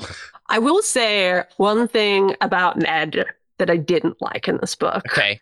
I did really like that he lost his arm. That's a terrible thing to say. I really liked that scene. I thought it was like really worrying and dramatic of, no, he's alive, but something really bad has happened and we don't know how bad it is. And like, we have to deal with that later. But like, we now know that something bad has happened. But then in the scene where they're washing the ships, he's like, yeah, I'm going to get a prosthetic and just be able to do things again. I'm like, that kind of takes away from all of the stakes of making him lose his arm. So I was a little bit annoyed by that. Also, since when can they make prosthetics? Like that's like really advanced. Like maybe it's something that the space stations could do, but I don't know. Like I don't think we've seen that level of technology from the Defiance at this point. Yeah, and Spencer does comment on it and being surprised by like how advanced the prosthetics could be, which makes me wish it had come from like, oh, this is Erdale tech. Like they have advanced prosthesis. Yeah. And just like it, and then maybe it taking a little while to adapt that to human physiology. Yeah. Yeah. Rather than, oh, just humans have had this the whole time. I'm like, have they? And like maybe that's what it'll be in the end, and we'll get some sort of explanation like that. But I kind of wish we got it now, because it does just come across like, oh, humans can just do this. I'm like, but why? How? It's possible that Ned being like, oh, I'm going to be a badass cyborg is like kind of him masking like the trauma of it, admittedly. But like, yeah, we don't get a lot of that, like anything in this book. Right. So, yeah, that's fair. It's just kind of it's the reversal thing, right? It's the, oh, I'll do something bad, but don't worry, guys, I'll just reverse it so that there aren't as many consequences, or like the consequences that you would assume just aren't there. So, like Hesho dying. Which this series suffers from. Cool. Well, there's lots to talk about. We got through most things we wanted to talk about, but let's talk about what we're thinking for the future with Skyward Legacy, because the universe will continue in Skyward Legacy. What do you guys think of that? Are you excited? Any thoughts or predictions and things? I mean, of course, we're excited. Gen Z is writing more Skyward books, and we liked the Skyward books she did before. So, true. Yes.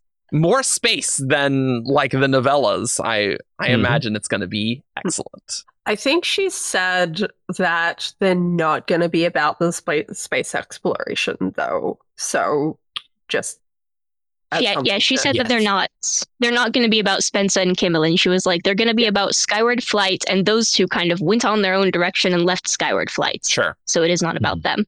Does feel like we have to get like Old Earth stuff though, right? I hope so.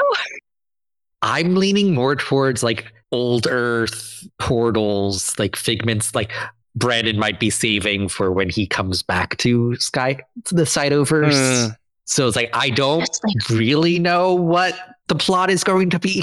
I mean, given what like this book says, that's certainly the impression you get from it, right? It's like, oh, Spence is going to go off, do her own thing and explore these other things. And then when we hear, yeah, Spence is not in Skyward Legacy, that's going to be Brandon's thing. So it's like, what are we doing?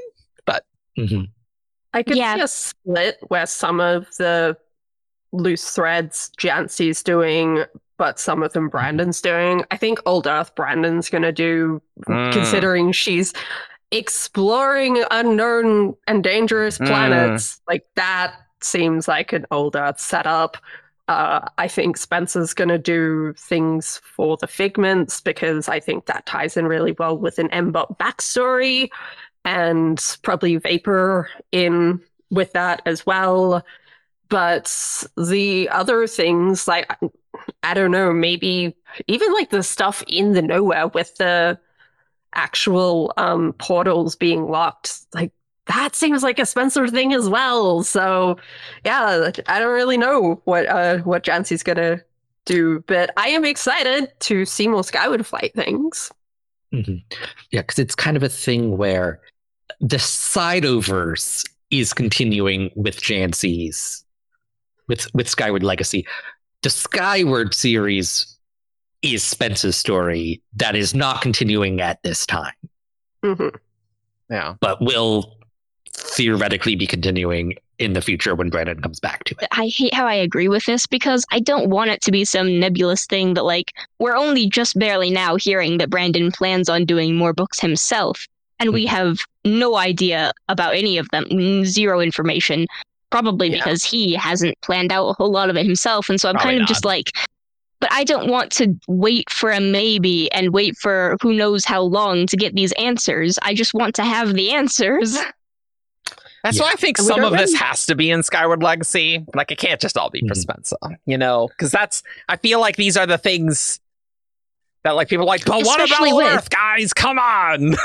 You know? Especially with him building it up in Defiant and, reminding people of it. It's like, okay, what are you reminding us for if you're not going to get to it for another 10 years? Yeah, so, like, if that's the case, I'm gonna complain on this show.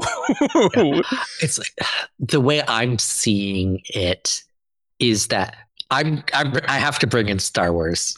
Yeah, sure. It's okay. We've gone the entire episode not talking about about Star Wars. Sure. But there is the Skywalker saga, which is about the Skywalker family. And then there's a whole bunch of other really cool Star Wars stuff. There's some Skyward is the Spencer saga, and it will continue in the future. Now we're getting like Rogue One and Andor. I'm hoping we're filling in the edges of the universe and leaving some plot lines for Spencer to explore in the future.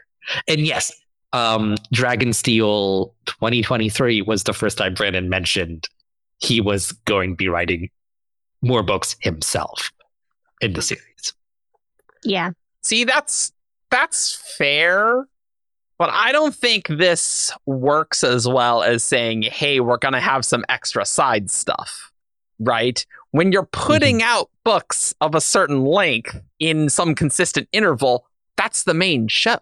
And right? Like, that's the main program we're doing here. And so for me, these Skyward Legacies, I feel like, are going to be about this long, and they're going to, and things. And so then that's the main show. And so we can't just drop all of the plot lines that are cool, that are hooks for a sequel series, and then just not do it for a decade.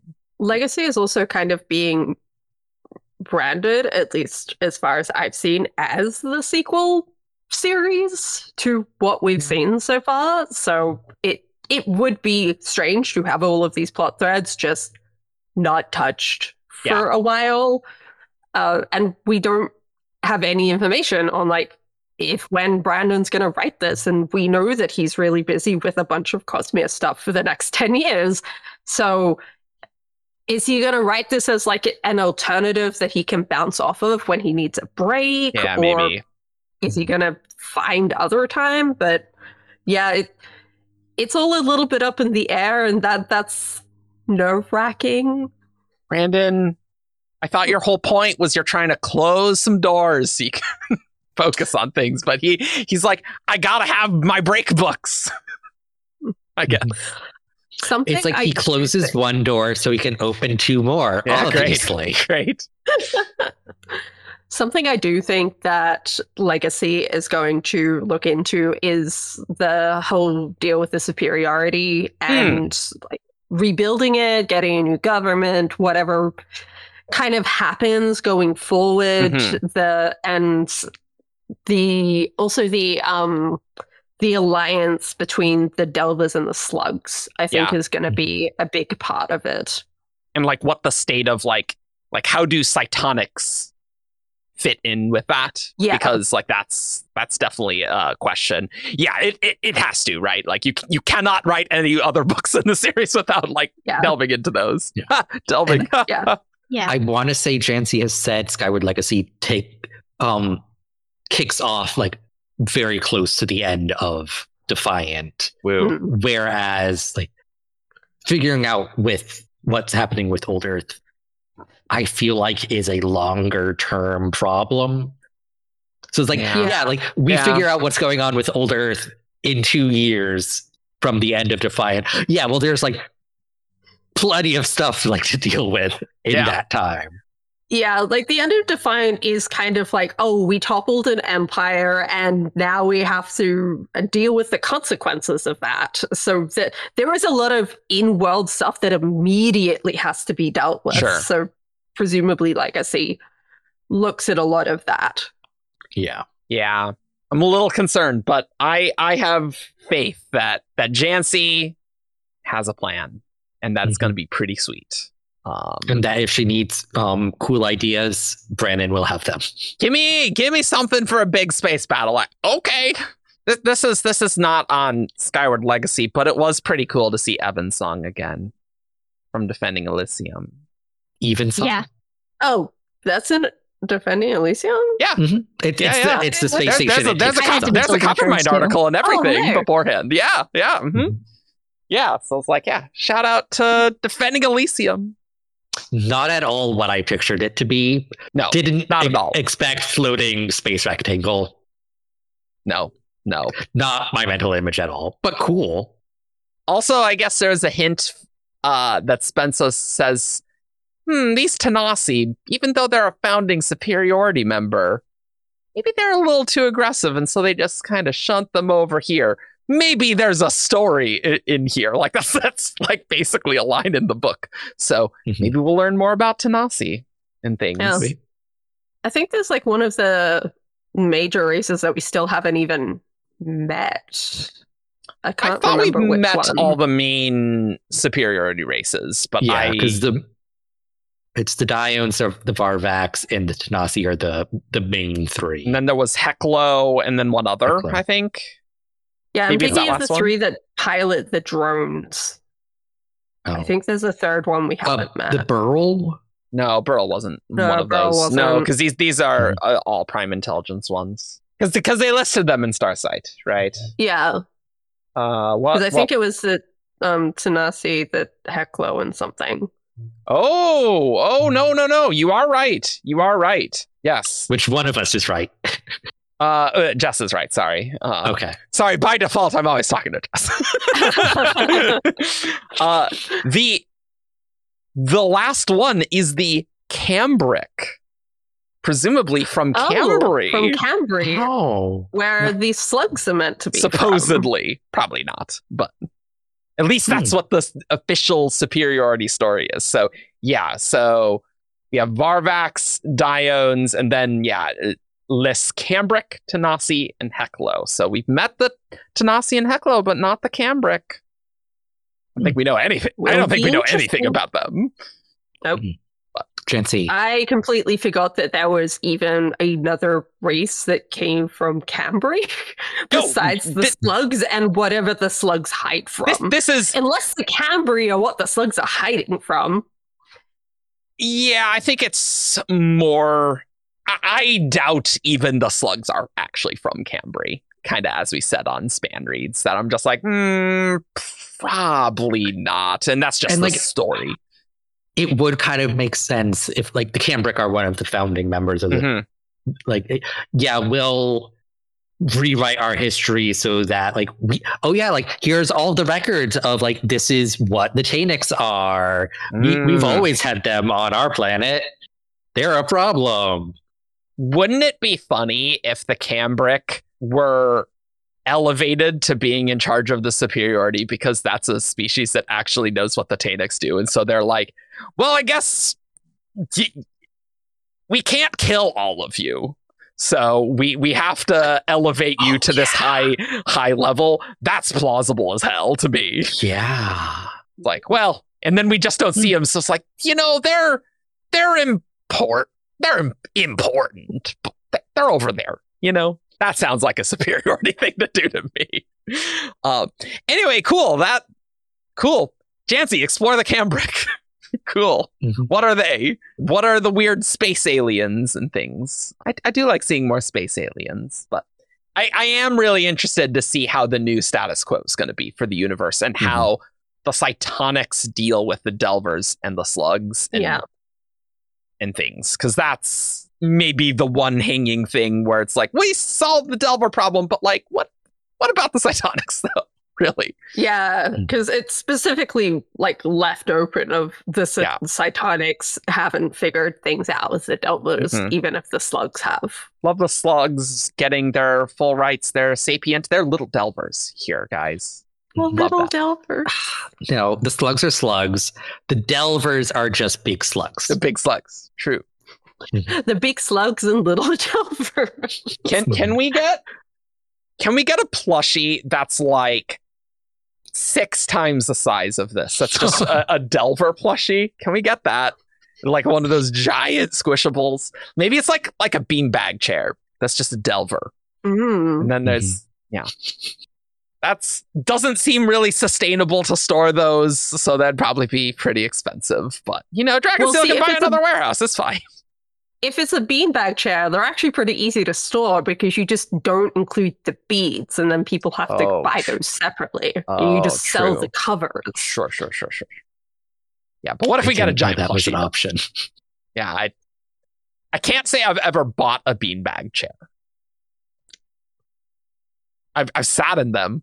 They've existed. We've had beanbags, but that was when I was like a little kid. Yeah. I was not involved with buying of them. I'm just like, I haven't. Anyway, this doesn't have anything to do with anything.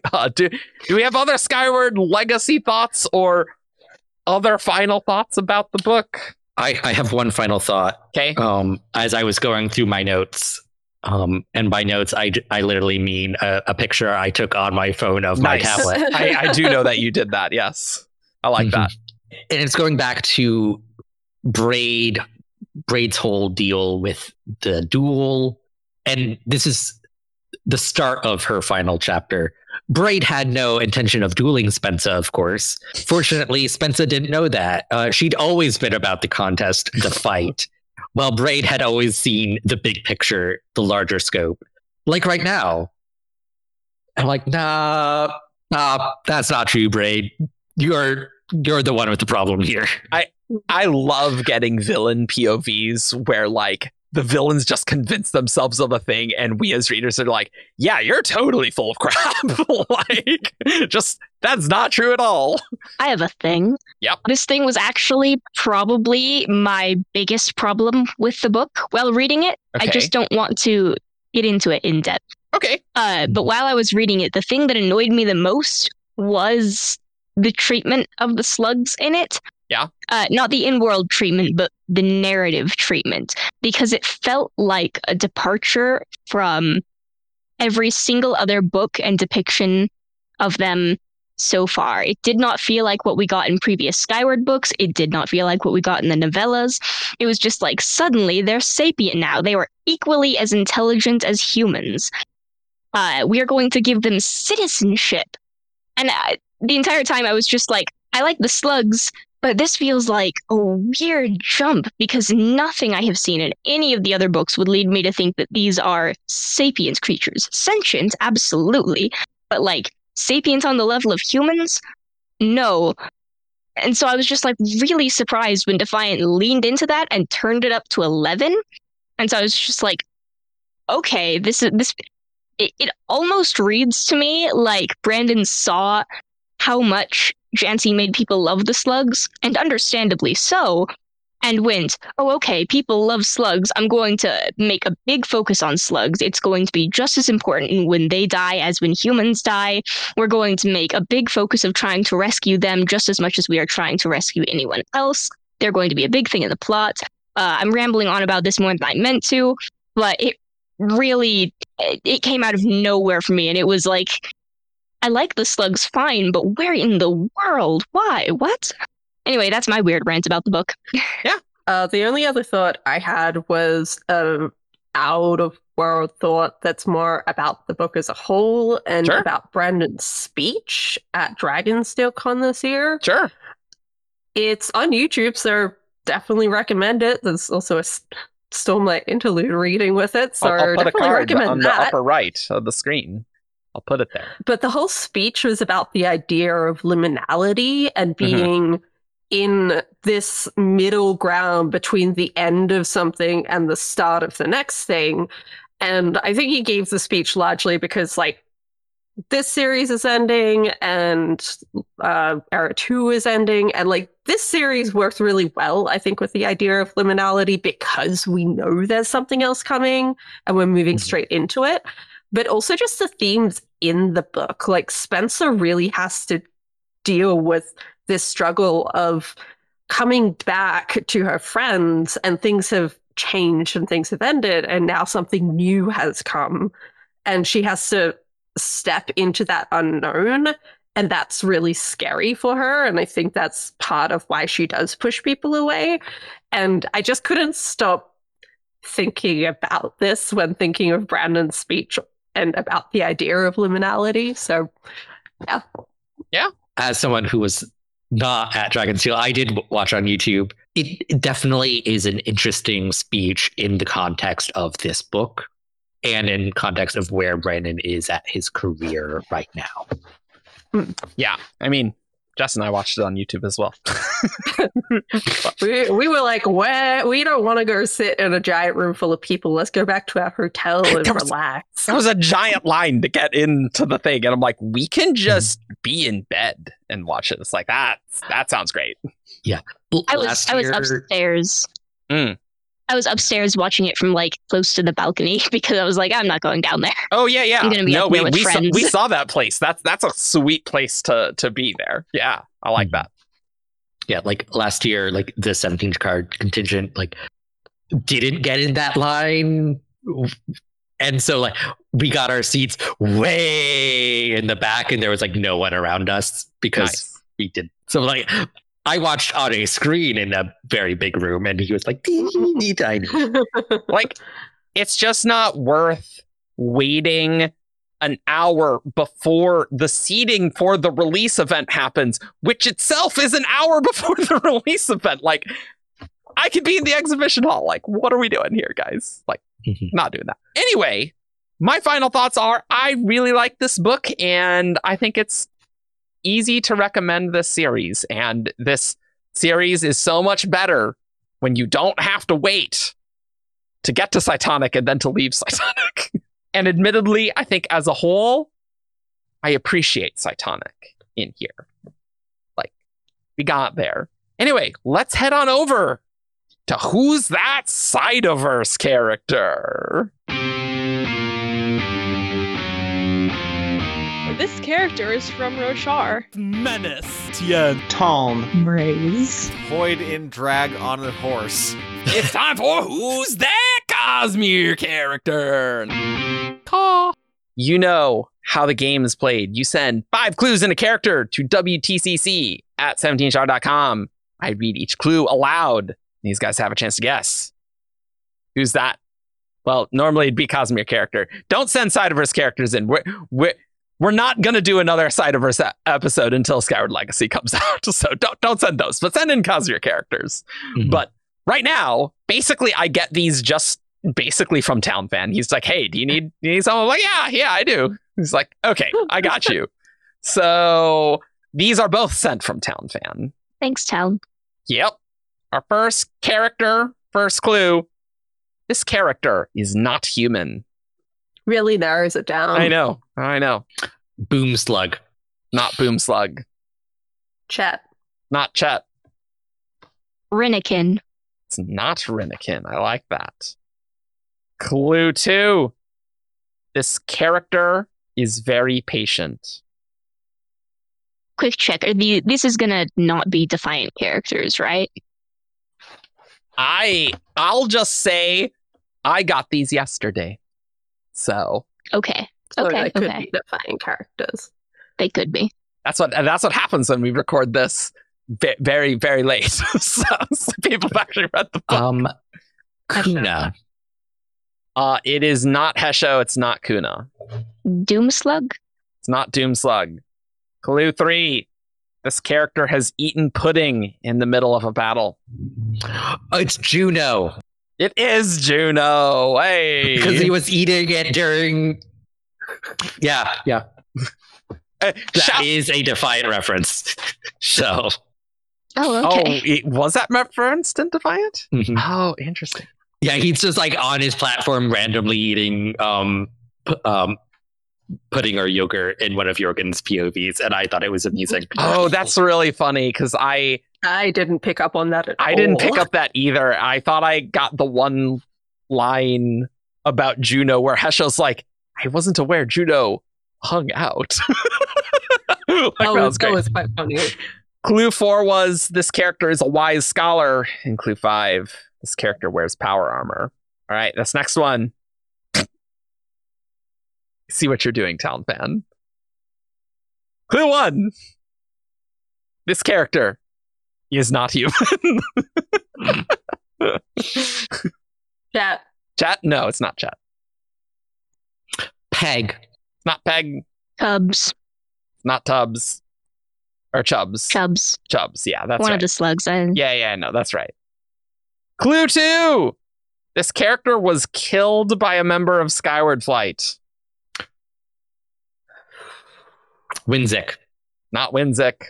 Who is the evil alien in Redon? The evil alien in Redon. Like the bad guy of the book. Oh, the other Dale Cytonic? Political leader? Yeah, the political leader. Oh. It's not him. Them. Okay. Lucky. It is not Lucky. I could be wrong, but I think I just got confused. And Jess is correct, because I thought the Unity Cytonic was a different person than the leader of the Unity Party. But I think those are the same people. And that it is Quilin, right? And I think... I thought it was a different person. Is it a different person? Well, regardless... The leader of the party from the Cytonic, yeah. I was thinking of the one who's the bad guy throughout the whole book. That we were thinking of the Cytonic, so... Yeah. Quilin. Yeah, so anyway, it is Quilin. I just got confused because I thought there were two different people. So that's what I needed to check, because I thought it was like, oh, was the bad guy like another guy and Quilin was the underdog? So anyway, sorry, I got confused. But anyway, Jess gets it. The other... That was really odd. Yeah. The next clue is this character is a Cytonic. Clue 4, this character is a politician. And clue 5, this character is Erdale. So there you go. Nice. Cool. We're done. We're out of here. Thank you so much for listening. Thank you for waiting for our slightly delayed podcast. We're recording this on Sunday, and I'll get it out soon. Hey, So, oh, that was Sludge Butt. that's where I grabbed it. Nice. And our next Shardcast episode will be a live State of the Sanderson episode, which last year State of the Sanderson came out on the day later, so we'll probably do it the day later to be safe. But I don't know. We'll figure out scheduling for that. So it'll be around the 19th because that's when Brandon's birthday is. And yeah, so that's what we're doing. So you can follow us on 17shard.com for all your news, discussion, theories, and fun you could ever want. You can talk about Defiant on our Discord and our forums. And you can subscribe on YouTube and follow us on the social medias. And yeah, that's Okay. yeah, the social medias. Yes, that's Follow us on those social medias. Do it. Isn't that hip with the kids? If you're hip with the kids or are a kid who's 13 I plus, think that's like a Okay, millennial Steve Buscemi. thing. is that hip with the kids or not? Put in the comments. Anyway, we'll see you next time. Bye. Bye. Bye. Ciao.